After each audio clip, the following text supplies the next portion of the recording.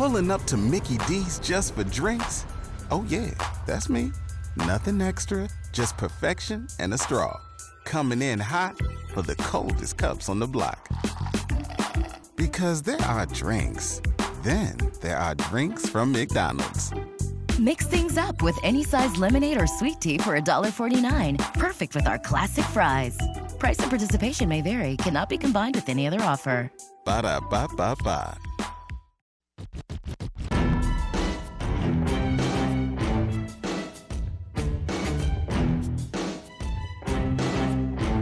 All right, Creighton and UConn tonight at the CHI Health Center downtown. No need to bring your pom-poms. If you're sitting in the lower bowl, they got the pom-poms that are ready for you. Matt Demarinis, White and Blue Review, joins us now on the 42 Degrees Source Hotline. Matt, good afternoon. How are you? Connor, how's it going, brother? Very, very good. I'm very sad that I can't be there tonight, but the good news is that everybody will get to see me try my hand at baseball on the big screen before the game, which is exciting for everyone else. Oh, is this the famous Field and Ed Service logo? It is. Yeah. I told them to send me the video. I still haven't seen it yet, which could mean a variety of different things, but I am concerned about what's going to happen. Are you righty or lefty? I'm a righty. I was at the hot corner. Okay. Wow. Okay. This will be fun. Yeah. So I look forward to whatever's going to happen to my phone at about 7:15 tonight. Should be fun. Did he make you throw home? So I voluntarily started throwing it to first. I got a first baseman out there, but I kind of skipped it into him. I took a little off the throw. I didn't want to hurt anybody. Oh, is that what it was? Yeah, that's exactly right. All right. We were thinking when we were talking about the game before. How many court stormings have you witnessed at the CHI? At CHI? Yes. Let me think. We can think of only two. Yeah. Two. Yeah. I think I've seen. Well, technically, I've seen three. What's the third? Well, Long Beach State happened twice. They stormed the court twice. Oh. Yeah. They stormed it once, and then they had to go back and That's right. Put some time back on the clock, and then they stormed it again. So yeah. Long Beach State, they stormed it twice. Seton Hall once. So I've seen three court stormings in 2 games at CHI. Yeah, I think that's all. I saw one. The Oklahoma State game at the Civic was one. I think that might have been the only court storming. There's something about it. Yeah. It doesn't happen a lot. They haven't had a team like that. Is this the best team they've ever played at home, potentially? I don't think so. I still take 2018 Villanova. Okay. I mean, 2018, I know people, I hope people don't forget how good that team was. You're talking about, you can turn on the TV right now on TNT any given night or NBA TV or something and see how good that Villanova team was. Jalen Brunson, Mikal Bridges, Dante DiVincenzo. Colin Gillespie. You remember how good Colin Gillespie was? I do. Dude barely got run. He was on a team so good he didn't even play. He was the 7th man. So no. And that was their last loss before, and then they, won every game the rest of the year and won the national championship. Right. Yeah. Yeah, it was. That team was a Hall of Fame level wagon. So that's still the best team I've ever seen in person. Brunson, Bridges, DiVincenzo, Eric Paschal, Amari Spellman. Yeah, Eric Paschal too. Yeah. No, those are some bad boys right there. At all levels of badness right there. They kill everybody. Yep. That team went 36-4. Lost to Butler on the road, St. John's at home, Providence on the road, and Creighton on the road in overtime. Creighton was the only team that beat them at full strength, I think, that year. Paschal had, I think, a concussion for a few of them, and then I think Butler and Creighton might have been the only teams that beat them full strength. So, but yeah, that team was tough, man. All right, what's got to happen tonight? We were talking a little bit about it yesterday, just kind of with the matchups and and how they're going to set that up. Like, there's I don't know about areas where like Creighton has advantages just in that category, but I guess what has to happen for them tonight in order to really be in it down the stretch? Well, they definitely have to win a majority of them. I think that's for sure. Yeah. The thing is, I love this game because of the matchups. They're so, I don't know, they're so high level, and you can make a case for any particular one when you look at it being invaluable to that person, to that particular team. When you look at Yep. like when you look at how like Tristan Newton can take over a game and is probably the front runner for Big East Player of the Year right now. Cam Spencer, is kind of like a heartbeat type player. He can change games with his energy, with his shot making. Stephon Castle might be the best NBA prospect on their roster in terms of his athleticism and skill and what it could turn into. Right now, he's a true freshman. Alex Caravan is a basketball savant, great shooter, can play the small ball 5 or that pick and pop 4, that floor spacing 4. And then Donovan Clingan is just like, he's their Kalkbrenner, 7'2", 280, big, athletic, just swallows up opposing offenses by himself. And on the other side, you have Stephen Ashworth does the same thing as, Spencer, spaces the floor, plays tough D, knocks down shots, facilitates. Trey Alexander and Tristan Newton's games are fairly similar in terms of the way they produce. They rebound really well, they defend really well, they score off the bounce really well. They can shoot it, they make big plays in crunch time. And then, Baylor Shireman, just on an absolute tear right now, playing the best basketball of his career, in the conversation for Big East Player of the Year, has a chance tonight to, insert himself firmly into that race. I think Tristan Newton has a chance to end that race tonight, depending on how he plays. But I think Shireman has a chance to just say game on, essentially, with a performance tonight. And then Kalkbrenner, I call him the cheat code.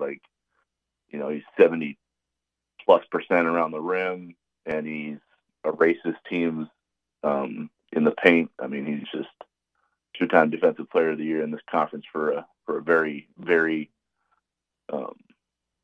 very good reason. And so, and then you have Hurley versus Mack on the sideline.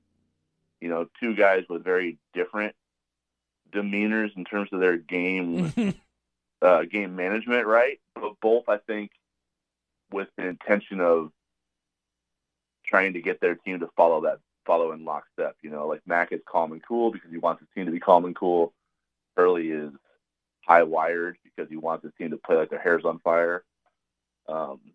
But beneath that, the X's and O's and the adjustments in game and the scheming, all of that, they're two of the best in the country. So it's going to be from that aspect of things, it's going to be an incredible game to witness because there's so much on both sides that you can see being the difference. And it's hard to peg what makes one. I just think it comes down to I think it's going to come down to the dudes.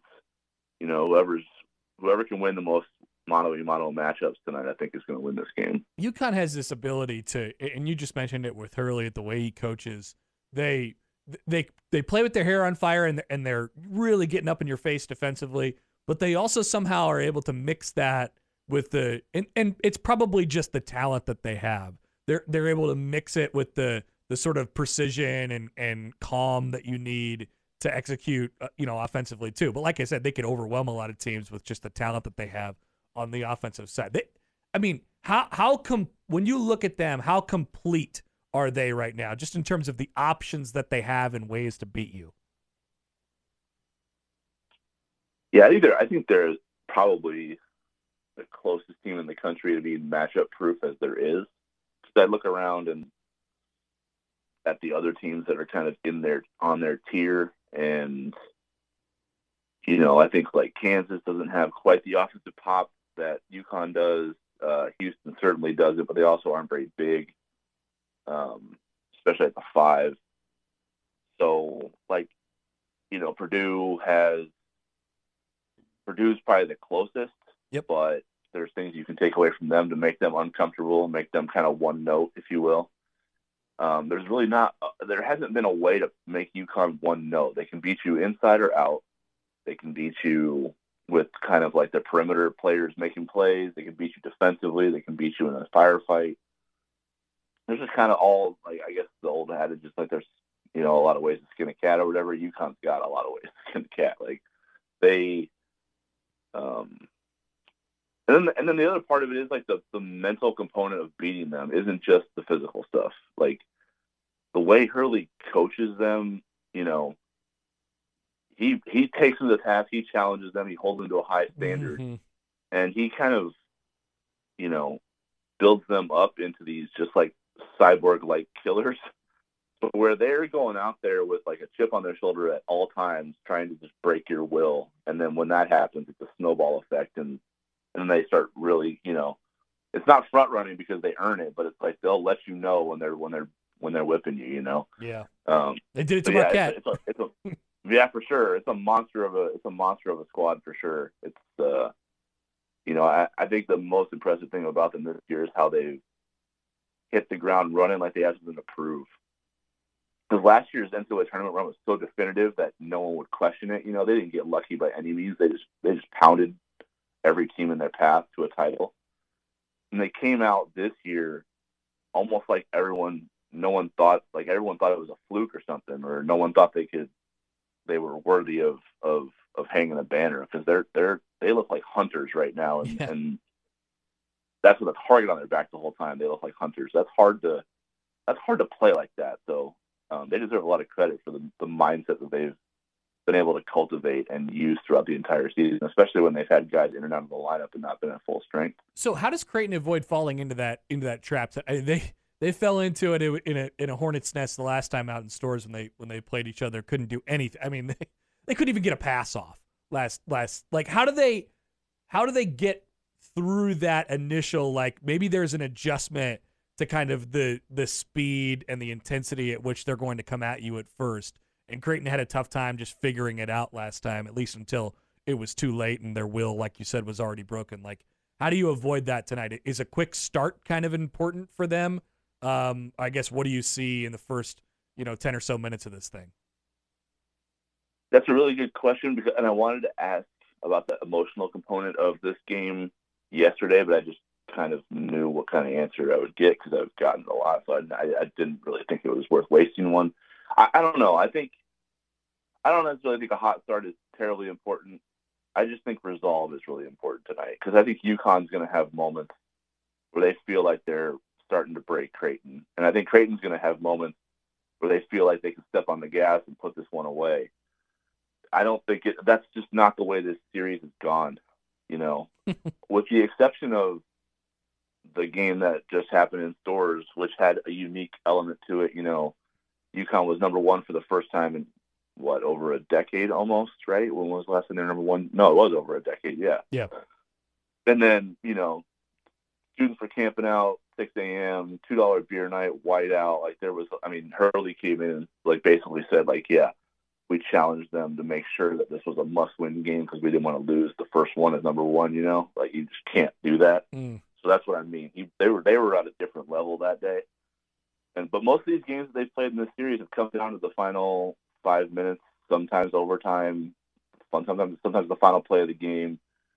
Well, think about last year, the game in Omaha last year in the second half. That was just it was just a 2-point game the entire second half. Yep, that's exactly what these games have been like. The series has been tight, where it's just every play is so important. So I think resolve is the biggest intangible for Creighton tonight, because they're probably not going to blow the doors off UConn and be able to kind of front run and get their swag going. But I think they do have to match some bit of the emotional component that UConn's going to bring, because I think Creighton's crowd will feed off of that. If you get a chance, to make a play and jaw at Cam Spencer, and kind of get him engaged or whatever, and just meet him at his moment, I think that's part of what's going to make this game advantageous for Creighton is like not shying away from who UConn is, staying as true to who you are as you can be. Yep, meet them. You kind of got to meet them at that emotional level too, because that intensity is part of their strength. Yeah. You know, so you have to let them know. You know, tangibly, well, turnovers, is that the number one thing? Like you can't be reckless with the ball tonight. Yeah, 100%. I think it's going to be maybe how this game is ultimately decided. Like, you know, UConn's number 2, I think, in the Big East in steal rate, and Creighton's, I think Creighton's number 2 or number 1 in turnover rate. So like that battle right there, because you don't want to lose like the shot attempt game, if that makes sense. You know, you don't want to give the UConn more possessions where they're getting shots on the rim than you. I think that's the big way that they break people's wills. Like, you know, most of these games, they're killing people on the offensive glass and turning them over and getting out loose in transition where there's not really a defense that can stop them once they're in transition. So that part of it is big. You know, Creighton has to try to win that or stay even in that as best they can, because then it becomes about execution and efficiency. And when Creighton plays games where it's about efficiency, they're really, really hard to beat. So. All right, Matt. Should be fun tonight. Enjoy it, and we'll talk to you later. Thanks for doing this. Sounds good, Connor. I'll eat a cookie for you. Yeah, appreciate that. Matt Demarinis, White and Blue Review. Check him out on the pod with Jacob after the games. Which Jacob? Padilla. There you go. Yes, that's a good note, actually. I was giving them crap, both of them crap yesterday, because they have this, I don't know if it's a bit or not, but there'll be like 7 minutes left of the podcast, and Matt will be like, yeah, I think we're done. I think we're about done. And then Jacob will make his point, and then they'll be like, okay, I think that's it. And then Matt will come up with another like 6 things to say. And then but it gets to the point where it's like Jacob was like, I thought we were done. They have the most awkward ending of all. It's amazing. It's perfect, and that was on display this most recent one. Excited to see how late they stay up tonight for the post game pod. Very, very excited. Depending on how good the game is, right? Right. I guess so. Yeah, that cookie. Shout out to the people over at Kookaburra. They are delivering the goods this year. And Creighton for bringing them in. Those are good cookies. All right. Uh-oh.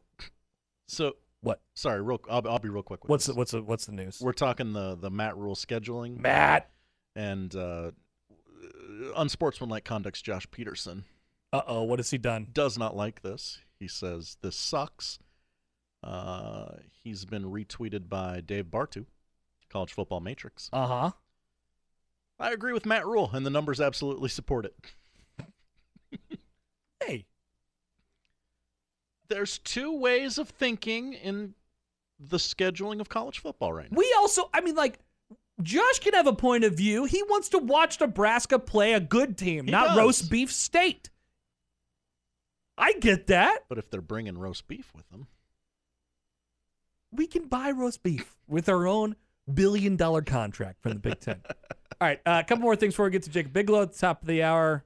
One to come in the final hour of the Connor Apper Show on 1620 The Zone.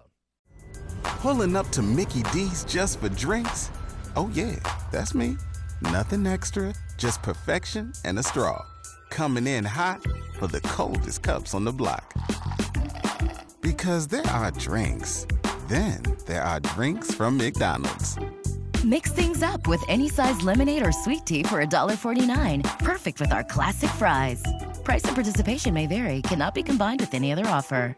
Ba-da-ba-ba-ba.